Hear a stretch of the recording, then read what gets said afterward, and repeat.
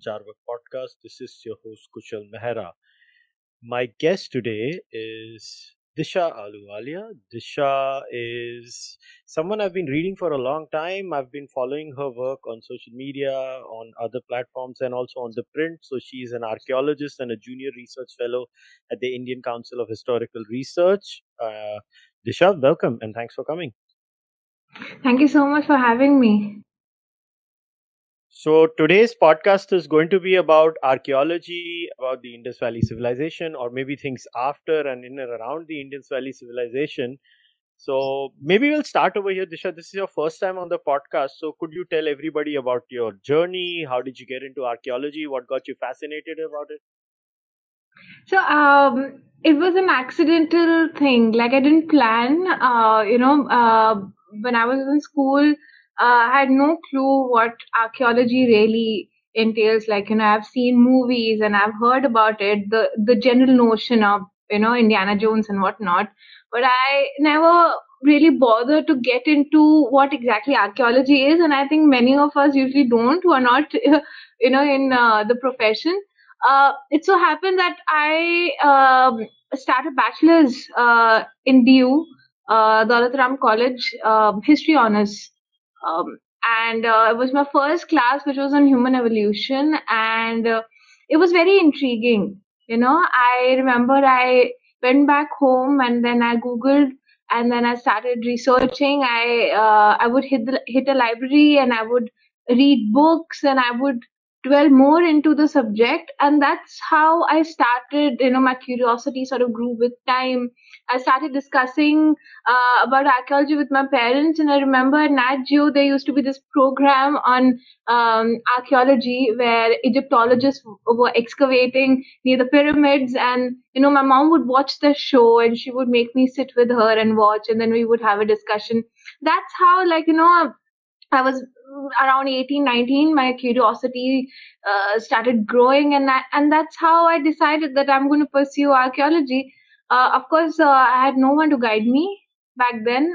It was sort of a solo journey, and I went through it on my own terms, and here I am. It's been 10 years now. So how is it to be an archaeologist? Look, there is a standard archaeological model of so people like the average person may have heard a few popular names here and there, but when it comes to historical discoveries and discoveries of sites, we'll get into the Yeah. real science a little bit later on, but I want to focus on the pop culture side of all these things is because it's very important. And the one thing I'm actually very, very happy that you do is you actually use social media effectively. And when I say effectively, let me explain how. You actually are one of those rare people who are from a scientific background who actually knows how to do the new thing, because most scientists, the image of a scientist is, I am a nerd, don't bother me, I'll write my paper, I'll publish in a journal with X impact factor, he will count the impact factor, then this is my Google citation, this is my Google scholar number, this is my Google citation number, and that's about it, and I move on. But that's not how science is done, which is why Neil deGrasse Tyson is someone who's very popular. But there is also a side in science reportage where, I don't know what word, there are quacks, there are people who are not quacks, but they may not be representing the entire picture. So that the quacks are not the dangerous ones. The dangerous ones are not the quack, but they may not know the subject very well, and then they are the ones who are popular under the garb of popularizing science, are saying a lot of things. So do you think maybe as a community, the scientific community itself has failed in the messaging bit? Of course, of course. I when I was a student, I'm still a student actually, but when I was just starting out in archaeology, I was an outsider. Like I had no clue what archaeology was. Never excavated a site. I had few questions in my mind. I knew the bookish knowledge, but not in detail.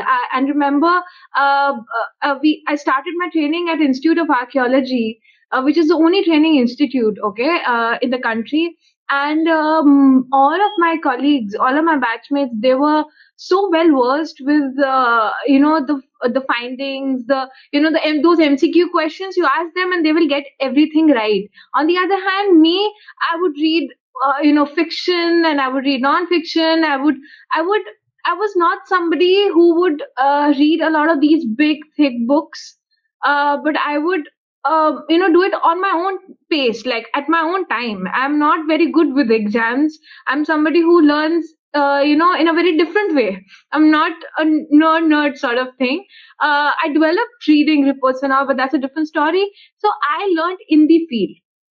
Whatever that I know, I learned in the field while working for over 10 years continuously. I learned these small tricks and things in archaeology that every archaeologist would know, and we should know as an archaeologist about the problems and issues in while discussing it with my teachers. I would sit with my teachers and I will ask them, this is what why is this not here? Why are we not finding this here? Those silly questions. And those silly questions, those very simple questions, made me find those answers in the field. And that's how I learned archaeology. But on the other hand, I would always, because we grew up in the with the age of internet, social media, Instagram, Facebook, I would always find it very hard to find any sort of popular information.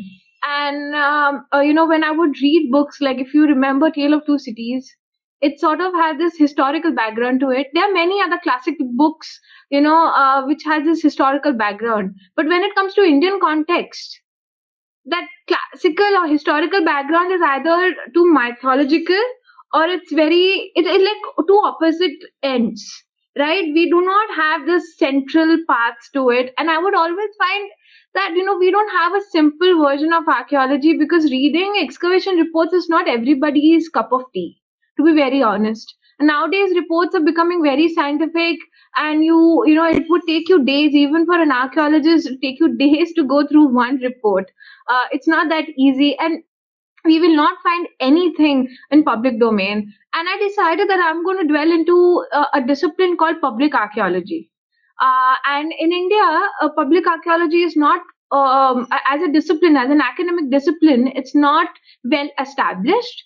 There are only few archaeologists who have actually worked, in this domain, or they have done academic work in public archaeology. Basically, public archaeology has various facets. What I do is just one part. There is another, getting community engaged in protecting heritage is another aspect of public archaeology.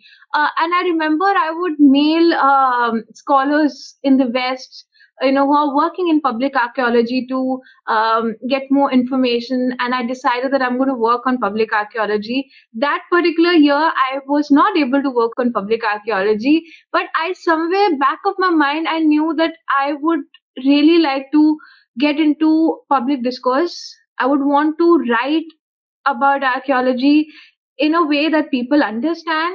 I want to share that thought, whatever this, within the Harappan context, or within post-Harappan, pre-Harappan, pre-history, whatever you take, archaeology is a very distinct subject. It's a niche. There's so much of science, so many, it's a multidisciplinary subject, right?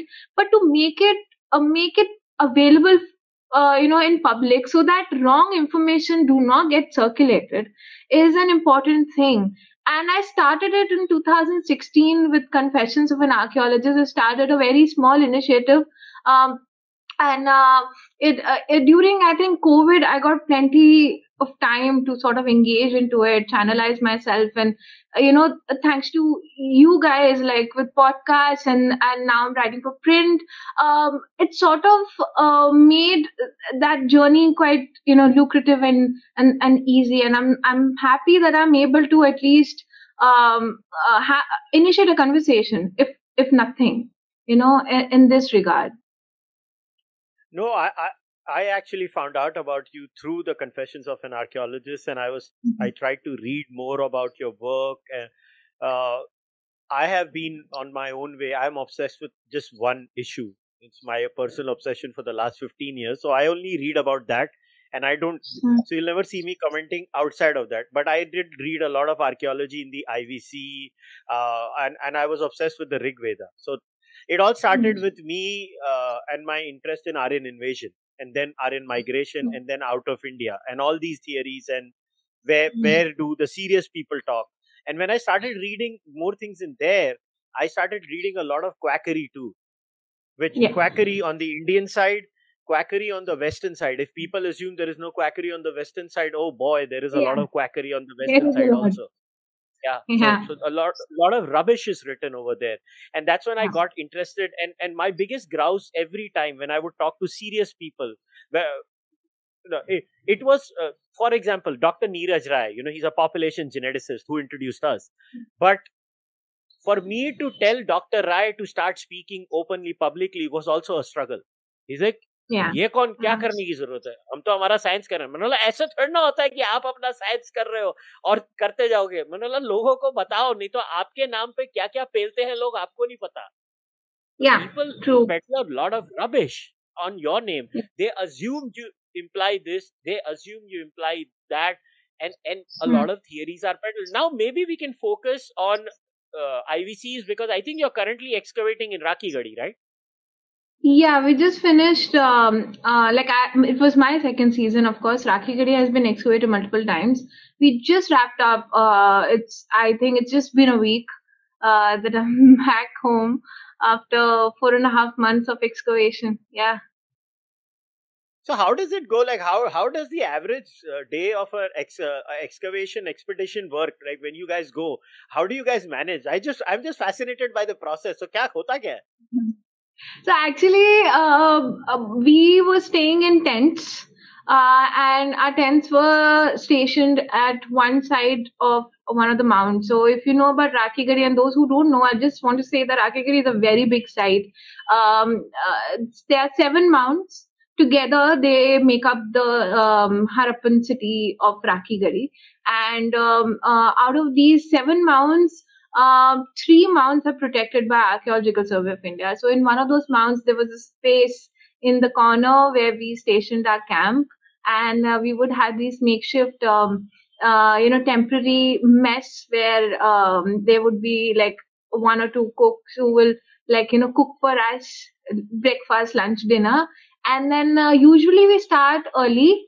During summers, we started like about this time the temperature, oh my god, I don't know what happened, climate change is real.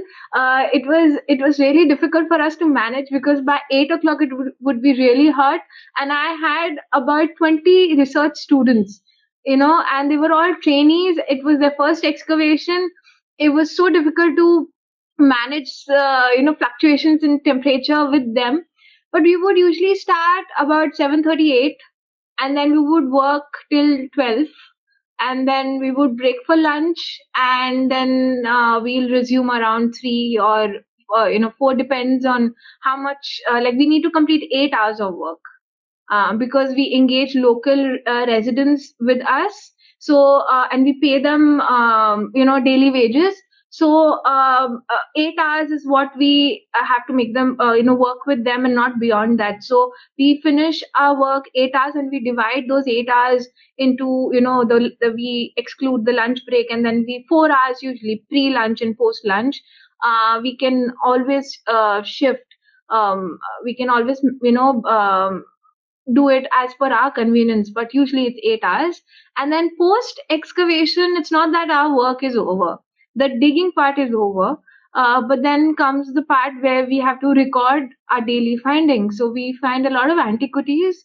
Now, antiquities is something like culture material that we find, be it pottery, be it any figurines or any art object or beads or whatever, or anything, any artifact that we find from the excavations separately, it's recorded. So pottery goes into the pottery yard, which is in open, and so every day daily pottery is put in grids, and then it's recorded in registers, and then antiquities are carefully recorded separately, and then comes the part where we record our samples. So everything, like we have to finish our recording on that very day, because if we don't do it, we are humans, we forget certain things, and small minute details can just skip our memory, so we record everything on that very day. And if you like, I had a team of 23 students working with me, so the work was divided, and it was yeah, so that's what we do. And then we start our work again the next day, and then we continue our documentation, which includes photography, which includes drawing, illustrations of everything, and various other methods that we use. So our work basically, we start in the morning, and we what I do usually, and what I have learned from my seniors is that I pre-plan the night before what I'm going to do the next day. So we will always have daily briefings in the evening, for at least an hour, where each trench, each square, we'll go in detail as to what needs to be done the next day, because we need to finish our work in a limited period of time, and we need to get results as well. So it's a very rigorous process. The only time that I get free at site is when I come back to my tent, and I change, and then I have either a cup of coffee or tea. And then because students are still working while I'm doing all that, they will keep coming, and they will keep they'll have their doubts. So it's a continuous process. So we'll finish our day about 11. Sometimes we finish our day about around 12, and then start again. So we get one day off in a week. That's a lot of work. Now, I've read in a lot of essays that archaeology in India struggles from one more aspect, is that in terms of just ancient remnants that we find, or artifacts that we find, they tend to be in a harder shape, and it makes things harder while excavating. Is that true because of just the sheer nature of our climate, that we are a temperate climate country? So does those conditions also make it harder? Let's say if we are in the colder part of India, that would make it easier, and being in a temperate climate area, do we have to change our techniques when we are excavating as per the geography?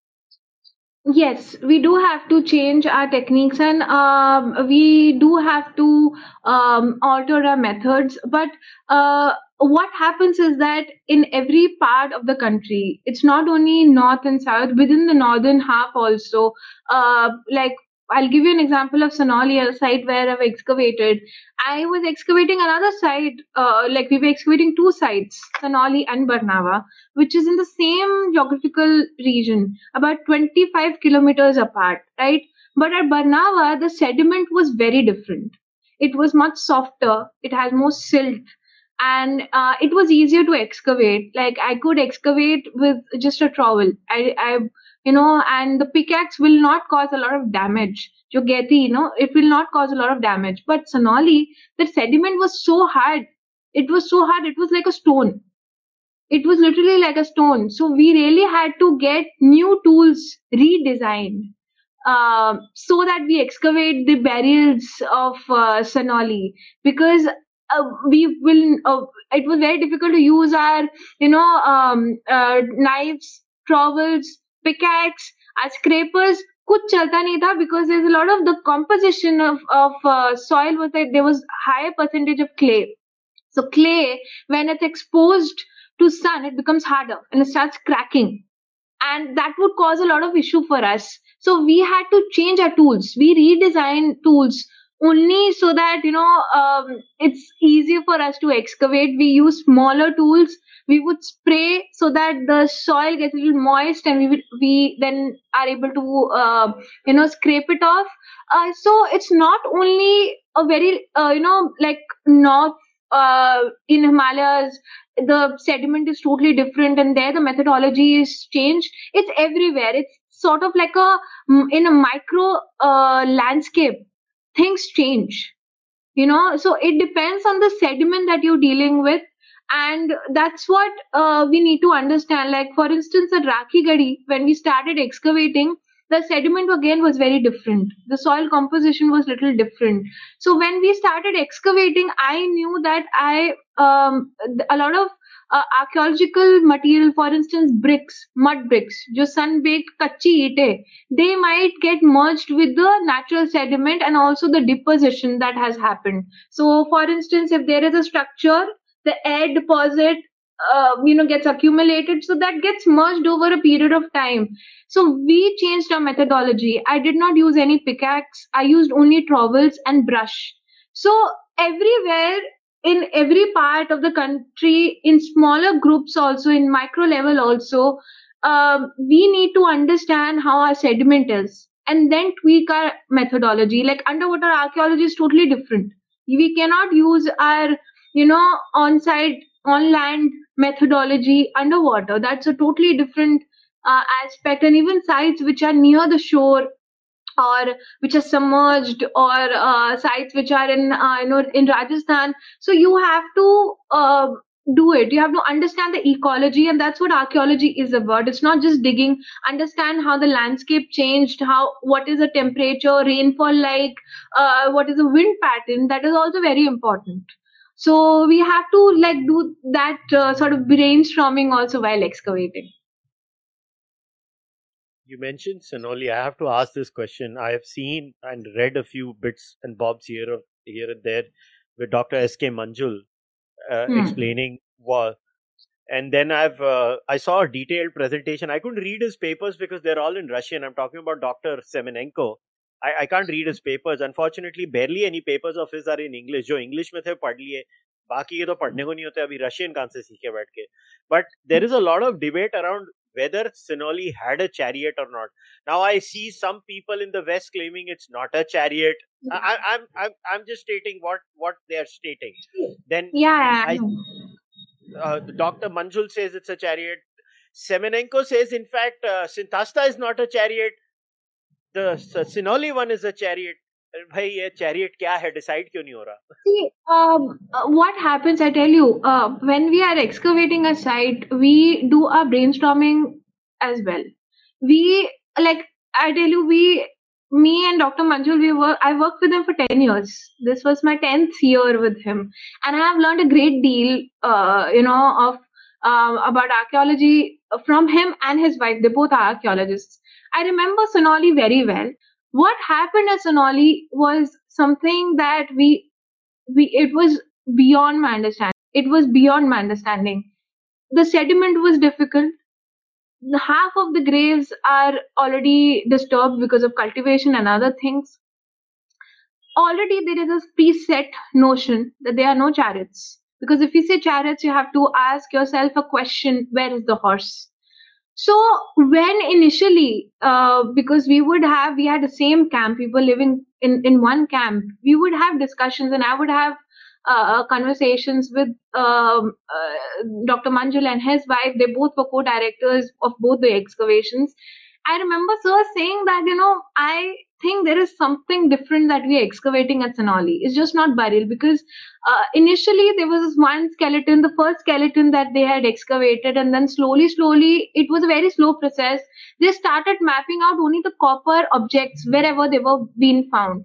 So they chose the methodology where we would only trace the elements and not remove them. What usually happens in archaeology is people want to dig deeper, and on the horizontal span, how they are spatially distributed, the artifact, the small evidence, the features, that is also a very important aspect. So they started to note those expansion of those features that they were finding, and then they stumble upon these 4 pipes which were together.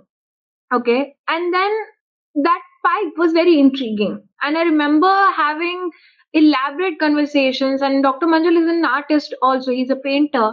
He would draw and then he would give his hypothesis, and he'll be like, this is what it should be this, it should be that. Nobody thought of chariot at that point, because it's been like जो चीज है नहीं तो उसके बारे में हम कभी कभी सोचते नहीं हैं. And it was always said that Sonoli is a later Harappan site, which of course a lot of archaeologists always had a doubt. Even it was not written in academic papers, but many archaeologists have voiced their concern that maybe Sonoli is not late Harappan. It was accepted, however, for a very long period of time. And then, suddenly they changed the methodology the moment they found those four pipes. They started expanding in a different way. They started digging in a different way. And the story changed when they found the first wheel. Okay. And it was not that in the trench, in the field, the whether it's a cart or a chariot was not tested. The See, archaeology में एक चीज, one thing is very important. You need to understand that you can't hide a lot of data from the trenches. A lot of story is always remain hidden in the trenches. So if we have cut a part of that particular vehicle to make it look like a chariot, the section behind it will tell us the story, because we end up excavating behind that also to trace if we find similar evidence or not. But the wheels, the way the wheels are angled, the space between the two wheels, and the way the chassis is, the way the axle of the wheel and the entire the D-shaped frame is made, it is nothing but a chariot. It is not a large vehicle, because आज भी हमारे देश में cart use होते हैं. मैं राखीगढ़ी में 4 महीने से थी, and I have only seen carts being used for the small, domestic related, field related work. You see the way cart is made.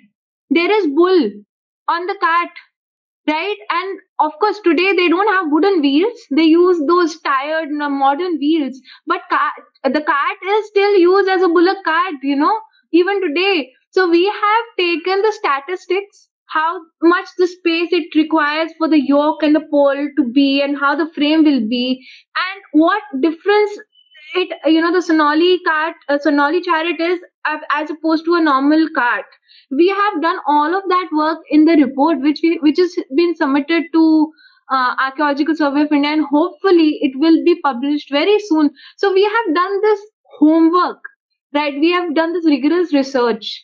We have also done experimental study in terms of for these chariots. So there is no doubt people look at the pictures which are taken from one particular angle, and then they make a whole lot of story and interpretation on the basis of those pictures.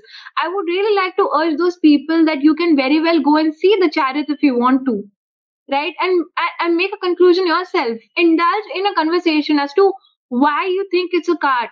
I would want to know why you think it's a cart, because see, refuting one side of the story or another opposing end is not the aim of academia.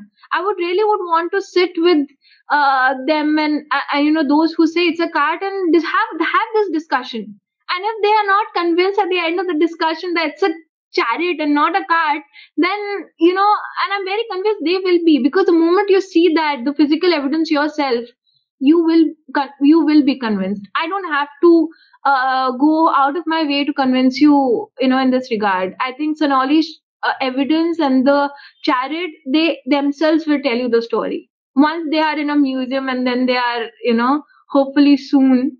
And yeah, I remember a scholar from, a UK, the group of scholars, they visited India. They wanted to see Sonali chariots because they have excavated Iron Age chariots in the UK, and they wanted to see how our chariots are different from their chariot. And they also have read a lot of articles which mention that it's not chariot, it's a cart. The moment they saw, they were amazed, and then they ended the whole the visit by saying that it's one of the biggest discoveries after the 1921. But then, if this is a chariot and this is parallel to the late Harappan period, and for the benefit of the viewers, before I make my point, could I request you to actually explain what early Harappan, middle Harappan, and late Harappan is? So Many people may not even know. yeah, so there is so the Harappan civilization was divided into three parts. There's actually a fourth part also, but that is not linked to the civilization or culture or Harappan culture directly. It's called pre-Harappan, which, as the term says, it's the early farming society which predates the Harappan period. And when I say Harappan period, means when few characteristics which define what being Harappan or what Harappan means, they started coming up during early Harappan period. So there is pre-Harappan, where it's early farming, it's more regional, where agriculture and pastoralism is on the rise, and then slowly around early Harappan, which is about 4,500 BCE, where certain characteristics like brick size and pottery, standardization in pottery, etc., started developing during early Harappan period. Then comes mature Harappan, where these characters take a very mature form. That is where trade matrix become more complex. There are weights and measures, the rise of big cities. So the settlements which were earlier smaller regional agricultural based settlements has now changed its characteristics and became urban centers. And then in mature Harappan, so that is what classical Harappan, a lot of people know, no drainage system and etc. is during that period, which is from around 2600 to 1900 BCE, and then 1900 BCE till 1500 BCE is where the urban characteristics starts to die down, and it goes back to a localization era or the late Harappan era. So the urban character dies down, but Harappan characteristics within the cultural material still continues within the late Harappan. So that is what late Harappan, like this is how Harappan culture is classified in archaeology. Thanks a lot. Now let's get back to the late Harappan date of the chariots that Dr. Manjul and many others have excavated and figured out and discovered them in Sinoli. Now this throws the cat amongst the pigeons, right? Because the standard working assumption was Indians did not have chariots. The Kurgan hypothesis, which is the South Russian hypothesis, was that people came in chariots, in horses. I still don't understand how they figured to make that journey all the way from there to here. But Jenny, I see him. Yeah. So they still came. They came in chariots. They brought the Indo-European language. Some claim that the Rig Veda was written outside, brought inside.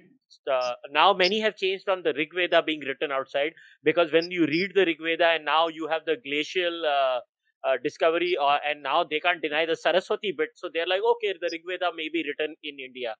But how do we now take the Kurgan hypothesis then? Look, full disclosure, I was never into the South Russian Kurgan camp, because it's very honest and admission over here. But I was also out of India skeptic. When I say out of India skeptic is the origin of Proto-Indo-European. That's all I was concerned about, right? Where did Proto-Indo-European? The Rig Veda could be native to India. I have always been very sympathetic to the Iran, Anatolia, Armenia region, and it just makes more sense that Proto-Indo-European would have originated there. One batch goes to South Russia, some batch comes to India, and then everything happens here, and then from here they go back to Iran, and the back and forth happens.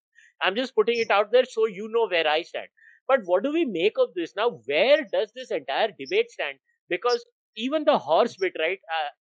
Wasn't it Bocconi who said, no, there are horses in India, but then another set of archaeologists say, no, they are not horses, they are ponies. So what do we make of this entire debate now? Yeah, we don't have any early evidence of a horse. When I say evidence means we have not found it yet. And it's always, we need physical evidence, we need scientific conclusive evidence to say certain things with like out there and write in papers. So far, no bone is 100% has 100% identification of horse in Indian context. Of course, there are ponies. They are like indigenous. They're not these big horses that are in the Western region, but the pony and the shorter indigenous horse species, the same species, they were there in the northern regions. But see, now the problem here with justifying, and the problem was that we did not find any bone. We found cattle bone, but we did not find any bone, horse bone or equus bone in Sonali context so far. There is even a cat burial at Sonali, but equus bone is missing from the archaeological reports. And and it's not only Sonali, it's the entire northern half of the Indian subcontinent where the horse bone is missing from the archaeological context. I'm talking early historic. I'm talking about prehistoric, proto-historic period, right? Post that, of course, we start finding horse. We find large number. That there's no denying about it. See, when people say that chariots and horses are coming from outside, and there was, of course, Asko Popola who wrote a paper, and I remember reading that paper and laughing. And Asko Popola is he's a senior researcher. He has done a good work also. It's not that his credibility is very low and he like one can question his standing, but when he wrote that paper he contradicted himself in that very paper multiple times. And I have read that paper many times when I was preparing, when we were working on the report, and we are also preparing few papers in Sonali. And like it really amazed me, like how can one make a come to a conclusion that just because it does not fit in the set narrative, a certain discovery is not fitting in that narrative, the discovery itself is negated. It's not how it works. Archaeology का काम ही ये है that new discovery will change the narrative. You should not keep a set narrative for a long period of time, and Sonali excavation is telling us to do exactly that. The methodology which was not in place pre Sonali, the way we lifted those chariots and those burials was it was another aspect which was not attempted before. So there are a lot of new things that were that we had done on site and off site. So it's time that we ask ourselves question: if the migration, or the theory that people keep pushing, that the chariot riders, the horse riders, they have migrated towards the subcontinent, especially to Ganga, Yamuna, Doab. I want to know that it's in another aspect. It's also possible that technology migrates faster than people do. Cultural traits, fashion migrates faster than people do, right? Goods migrate faster than people do. There is a limitation to archaeological investigation also. That's why we need a lot of other scientific analysis, such as our isotopic analysis, strontium analysis, DNA analysis, to help us build the picture, add more data, the layers of data to our story. Material culture in today's time and age is just one aspect of understanding archaeology and distribution of people. People I'm talking about, not goods. So we need to also understand that Homo sapiens, like, we are very dynamic in nature. We cannot be limited to any particular theory because somebody thinks it is true. That is the reason why a lot of these theories are now outdated, and they need to be revised by keeping Sonali as a solitary example in the map. If you Google the map of early chariots, you will not find Sonali anywhere. It's time that we initiate these conversations, come on one board, and have a conversation as to where we can place Sonali today on a global, on a holistic or a wider global perspective. Where in the Asian world, where can we place Sonali? And to be honest, we do need that sort of interaction now. In order to eliminate a lot of bogus research and a lot of unproved claims, we need to come together and we have to have these discussions. We need to rewrite a lot of stories that have been already written, and I think it's time. And there's always change. One cannot deny. By calling it a cart, you cannot shy away from the fact that you also found weapons in the burial. Okay, we also found coffins, legged coffins. How can you how are you going to put those evidence in the broader context? Because it was also said that Indians were peace loving people. So you have a hilted antenna sword which is very heavy. You have daggers. How can you justify? You have to talk about that also. It's not only chariots. And I think we need to find more example. One example of one Sonali excavation or solitary example at one site is not the answer to a broader problem. It requires a lot of on-field research also now.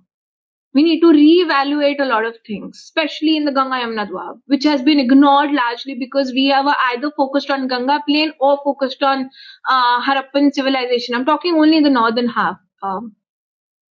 So we have ignored this major chunk, which is very important, which is bridging the two major rivers. Yeah. And it really has set the cat amongst the pigeons, because what they, when I say they, is the Kurgan camp, the Kurgan hypothesis camp.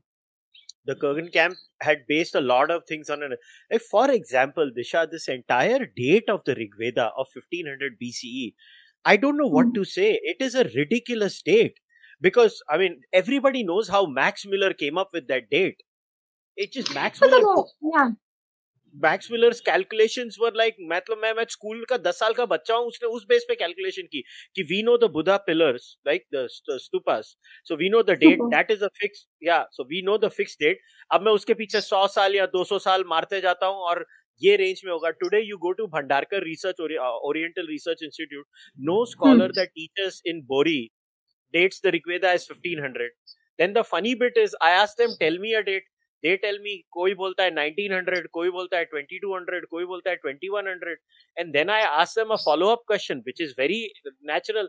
I'm like, if this is the date you guys are claiming, then why do you talk about Aryan invasion and Aryan migration? You cannot talk about the two things in the same, because the entire you can't, because if the 1500 date is false, then the entire Aryan migration edifice falls. I mean, उनका तो पूरा कारवा ही 1500 BCE पे बैठा हुआ है. And I'm not making this up. Yeah. See, 1500 BC के साथ और problems भी बहुत है, and I'm working in that area only for my PhD, and I've been working in that particular time frame for almost 6-7 years. इतना कम काम हुआ है. I have no proper dates to make an inference or interpret any culture material. Bhagwanpura का date है 1300-1400 date गया है period 1B का. Of course, period 1A, which is later Harappan, will be little earlier. We have multiple sites which have overlap of later Harappan and PGW. The Deri hai, Medina is recently excavated. There are so many other sites. But the problem kya hai ki we have not gone in depth in analyzing the culture material to an extent where the counter questions can get an answer from the excavation report or get an answer itself. It's very difficult. There's so many gaps within the research that it's time that we focus on that particular area also. Or what, that's one part. Another is that you're absolutely right. If we place Rig Veda very early, about 2200, whatever date, we have a lot of other questions within the archaeological chronology that has been set. That then requires altering. I've read a paper which was written by Dr. B.R. Mani. He was one of the co-authors on the new dates of painted greyware. And for those who don't know, PGW is what Lal Sahab has claimed that in time and space was linked to Mahabharat, right? If the date of Rig Veda, what Professor Lal Sahab has said that, the Harappans and the Rig Vedic people are the two sides of a same coin, stretching the dates to, 3rd millennium BCE, then the day that he is given for the Mahabharat and the PGW is again does not fall, because he said it's later Vedic. So, kahi na kahi, there is going to be counter questions. They're going to be, then we need to reevaluate. And I tell you, because I'm working on PGW, of course I've excavated Harappan sites, but my main research is with PGW. We don't have ample information to, other than just the geographical stretch of expansion of PGW and this grey pottery, to say or to go by certain, to link it. We need to do a lot of work to do that, and that's where the problem is. It's very difficult to prove or disprove a written record in the prehistoric context, in the absence of any written records, to link it to archaeological material. Because what are we dealing as archaeologists? We're dealing with pottery, which is not as bracketed and linear as one used to think in 1970s and 80s. Just so you know, even pottery traditions are very, they're not linear. They overlap also in various parts. And what do we deal with? Figurines. What else do we deal with? So we're dealing with culture material. So archaeology's ambit is it's little limited in that aspect. But what is mentioned in Rig Veda and other texts is a very large. It's a very large, storyline. You have social, you have political, you have economic, you have so many different layers that cannot be proven with just archaeological data. You need other disciplinary discourse and engagement as well to understand that better. And I think we should not be like a lot of people are so they just rush to make no, to push everything to an early date. I get very irritated now. हर चीज को early बनाएंगे मतलब I think in one of those papers I have mentioned that early dates is not the end all and be all. You The know, truth matters. exactly the evidence that is matter. I think I wrote for I wrote on Burza Home, which is an amazing site, amazing, beautiful site. And Burza Home is a Neolithic site, which is dated about 2100 BCE. But we still quote Mehergarh. Mehergarh is, of course, an index site, no doubt about it, because it shows a continuation, complete evolution from early farming all the way to Bronze Age. Burzahom does not show, but what Burzahom shows is how a regional Neolithic society evolved itself all the way to early historic period. It is for the northern half of the subcontinent. Burzahom is also very important just because it's not early. So, I mean, like this obsession with early dates is something that bothers me a lot. Well, talking about early dates, we have people claiming now that the Rig Veda can be pushed back to 20,000 BCE. I mean, what do you make of that? 20,000 BCE में क्या था पहले तो ये ठीक है archaeological chronology, but we always place it with geological time scale. उसमें 20,000 BC को पहले देख पहले होलोसिन भी शुरू नहीं हुआ था, which is 10,000 BC. So I don't know, farming भी शुरू नहीं हुआ था. So, okay, I have this question now. A new field has come in of population genetics. It was not very popular.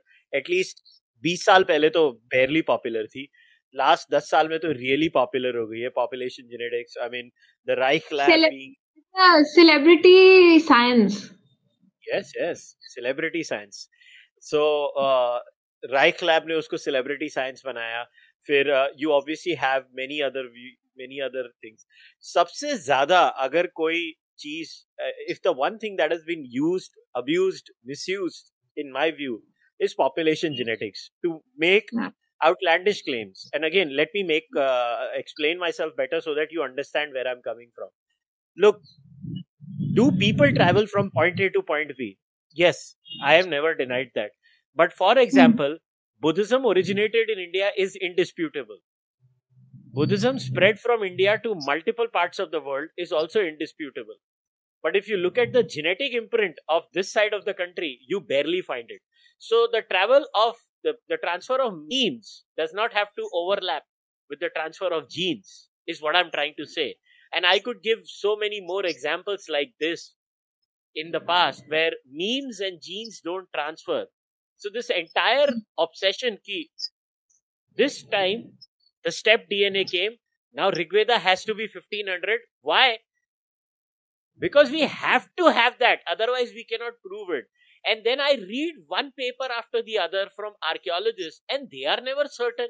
The way people who just give one population genetics answer after the other, and then if I question them, they'll call me a quack. I was like, अरे मैं तो OIT doubter हूँ, मगर मैं कैसे quack हो गया? तुम क्यों नहीं हो quack?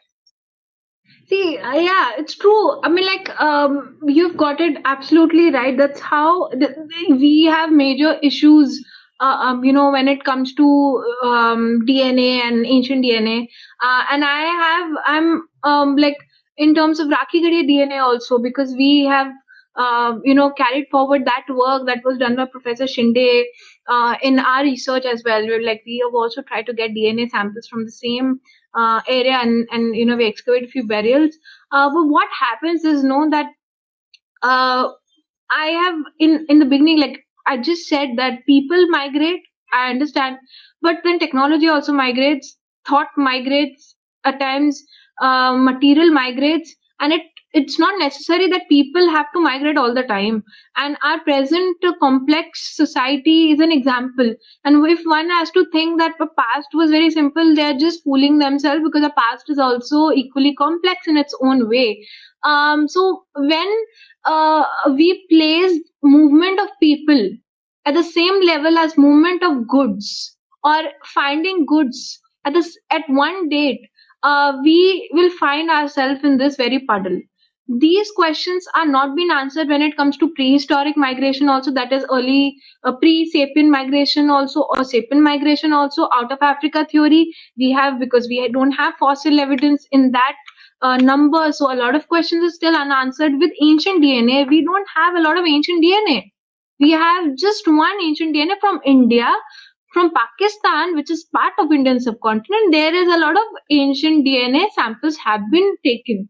What that claims is that um, that the people migrated, and there's a mixture of various groups, right?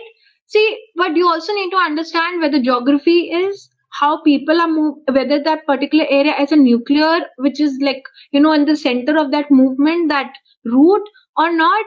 How much of that migration has happened within the Indian context in India, in the present day India, all the way till Yamuna, how that change happened, and also if there is um you know as I was talking, like it's not that easy when we place people and we have to link it with cultural material. It's not always easy.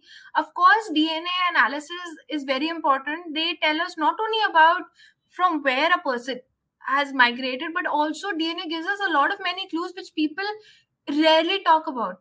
There is endless possibility of how we can use that DNA data, which goes beyond just the identity of the people and the migration track.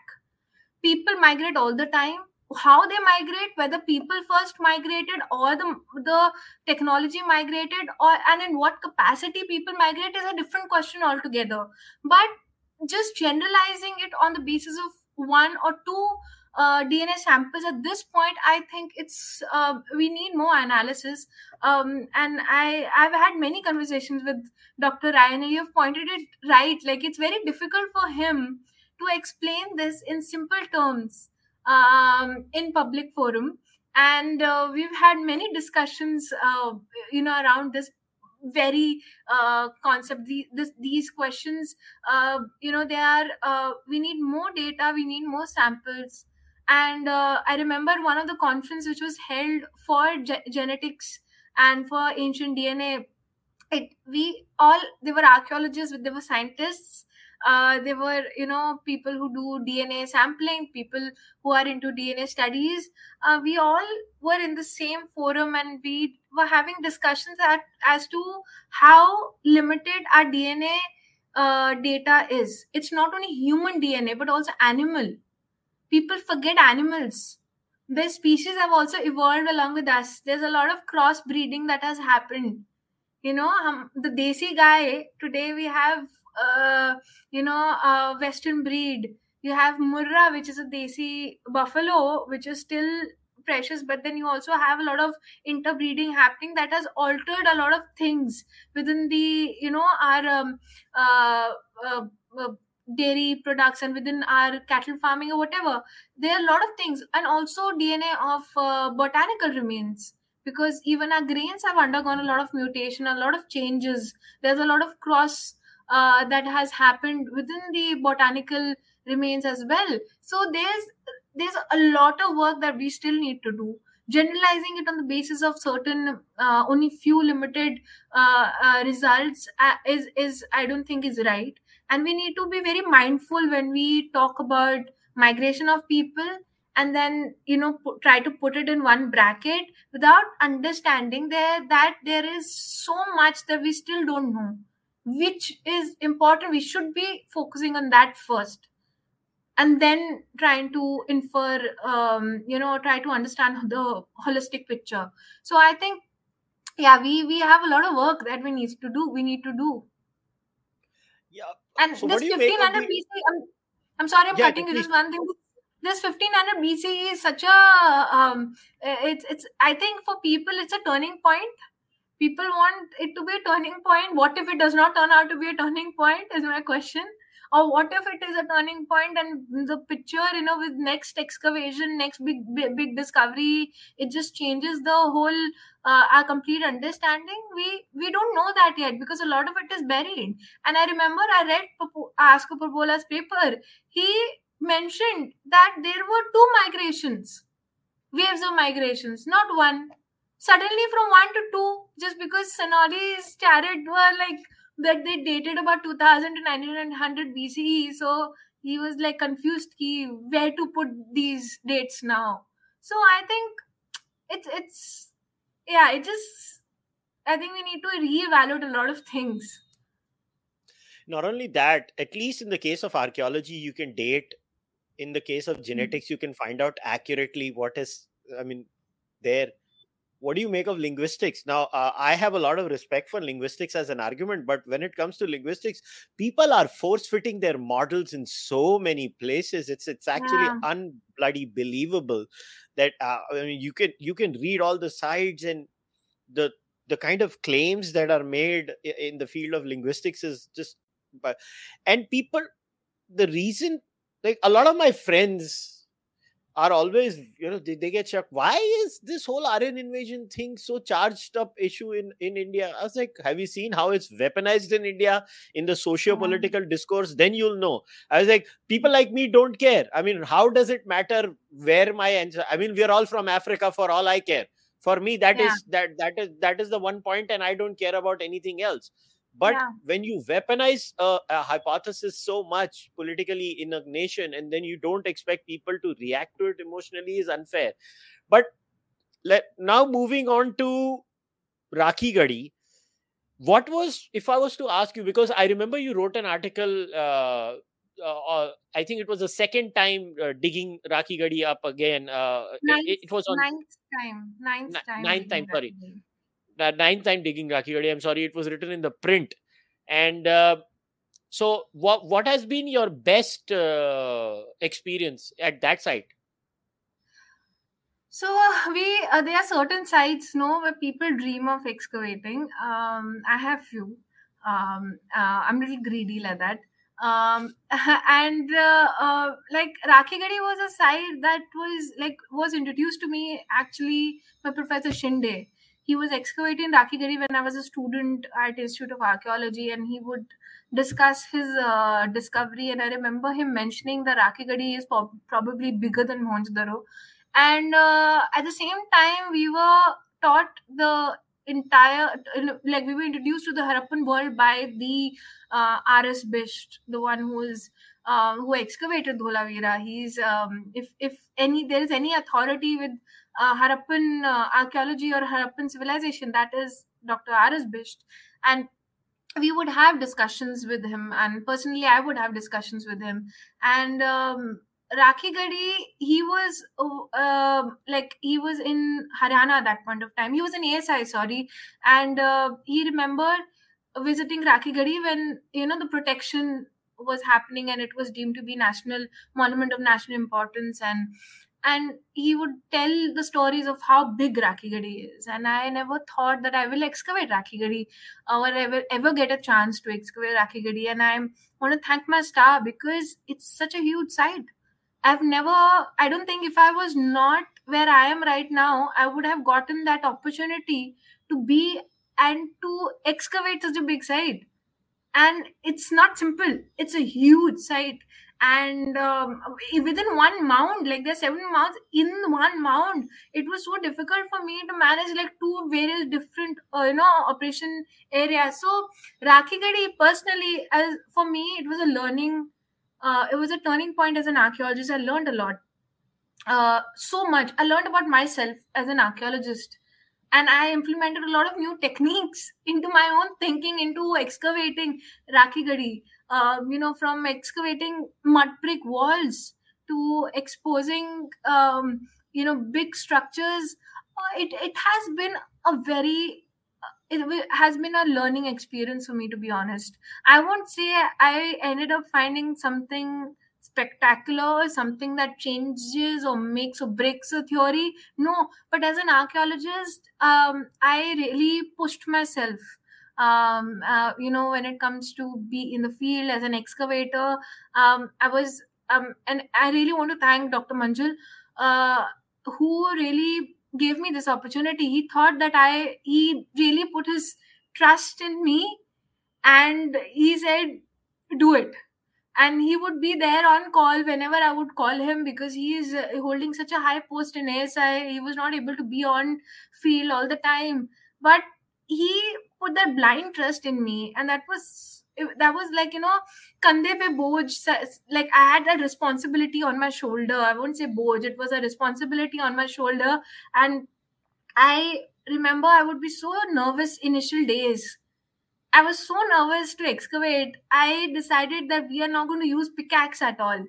I knew that we will find mud bricks right on the surface. So the mound is like this, right? Peaked. So on the surface, the structures are on the surface, and I read the report. So I had few idea. I have seen old pictures. So I had some sort of vague idea that I will find structures right on top. And I decided that we are not going to be using pickaxe. And if you ask any of my trainees who worked with me, they will tell you that I really, they would get blisters on their hands, because they will be using trowels constantly. So they are digging with trowels with their hands, not with pickaxe or brushes. So every time I will be on in the trench, and they'll ask me, ma'am, what should we do? I will tell them brush. And they got so pissed off. They were like, this woman is idiot. She's just telling us to brush all the time. Like, she's just not telling us to dig. हम नीचे क्यों नहीं जा रहे? Why are we not digging deeper?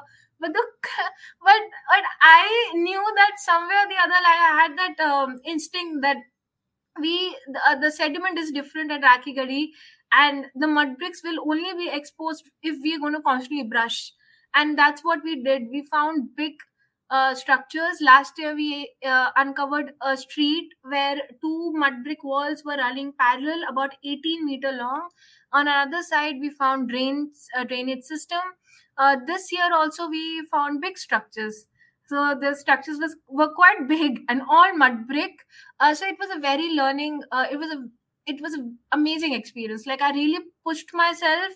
Like, you usually have your teachers to tell you, or when you're a supervisor, you would have your gurus or your seniors, your boss, to tell you, this you should do, and you remain in that sort of mode that somebody is going to tell you, अच्छा ठीक है dig करते तो करते हैं. You will not use your brain. Rakhi Gadi, of course, I have had, I have, um, uh, I supervised many sites before, and independently. Like, Dr. Manjul is not somebody who will always be, dominating, or who will always be around me on my head. But Rakhi Gadi somehow was a very different experience for me. So personally, I learned a lot. Awesome. So before we wrap up, what can we look forward for in the next few years from Indian archaeology?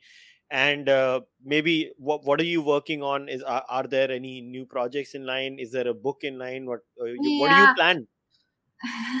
So I have my PhD to finish this year. So that's my number one priority. So I've started writing my thesis, and as soon as I came back from the field. We are hoping to restart Rakigadi soon, maybe in January. The like the 10th season and third season for me. If I finish my PhD and submit, and I have a book lined up also. And I think a lot of people misunderstood when in another podcast I said something about my book. The book is basically about archaeology. It deals with the particular the strata or the cultural phase of archaeology, which made me fall in love with archaeology, which taught me a lot, PGW. And a lot of it also, of course, since PGW is there, you will have a little bit of the epic. But it is about how archaeologists work and how archaeology of the northern half of subcontinents look like post Harappan, and also this transition that happens from Harappan to the later early historic period. It's basically a book which will have a lot of archaeologically focused work, nothing else. So yeah, I have that as well lined up. Great. So hopefully by next year, I'll the book will be out soon. Let's see. Great. Great. I look forward to reading that book. And for for young people who are wondering what PGW is, that Yeah. Isha is talking about, that's painted greyware Painted culture. grey ware. या painted grey ware culture होता है, और Google कर लेना तुम लोग, अभी मेरे को वो बैठ के 10 मिनट में समझाने नहीं वाला, but Disha, it's an absolute pleasure to talk to you. It's good to see people who care about the truth. I always enjoy when you write, because I don't know how to say this, but there is an element of nonsense that goes on into the discourse on social media. Unfortunately, if you want to get clicks, you have to say हमारे ancestors को सब कुछ आता था, या हमारी civilisation इतने हजारों साल पुरानी है कि मतलब वो नहीं भी होगी तो भी उसमें 5-10 हजार साल ऐड कर दो वाला. And then there is the other side from the west कि इंडिया से कुछ अच्छा हो ही नहीं सकता, इंडियंस पूरे इनकेपेबल टट्टू थे, इन्होंने कुछ नहीं किया, ये लोग को कुछ आता नहीं था, हमने बाहर आके सिखाया. So unfortunately, in these extremes of both trends, I think there are a lot of good things that are missed. So I'm glad there are people like you. So keep doing the good work, and I wish you nothing but the best. Thank you. Thank you so much for having me. It was fun talking to you. My pleasure. So guys, we'll wrap it up. But before I wrap it up, once again, in the description, doesn't matter if you're listening to the audio version, in the description, you'll see Disha's social media handles. So go follow her on the different platforms that I will leave the links to. And please support the Charvak podcast. Look, the idea of doing discussions like this is, I could easily call someone who makes fantastic claims like our civilization is 20,000, 25,000 years old, and make you feel good and get tons of clicks, make shitloads of money, show you ancient aliens, show you energies where none exist. But let me tell you, it is all bollocks. So I don't sell bollocks. I try to get to the truth. And this is why I have discussions like this. So please support this endeavor. Become a member of this podcast. That's the only way this podcast runs. So if you're on YouTube or on Patreon or on Fanmo, like the video, leave your comments in the comments section. If you have any questions, you can always reach out to Disha. She's more than happy to answer your questions on social media, especially on Twitter too. And you can buy the Charvak podcast merch. I'll see you guys next time. Until then, namaste, take care, bye.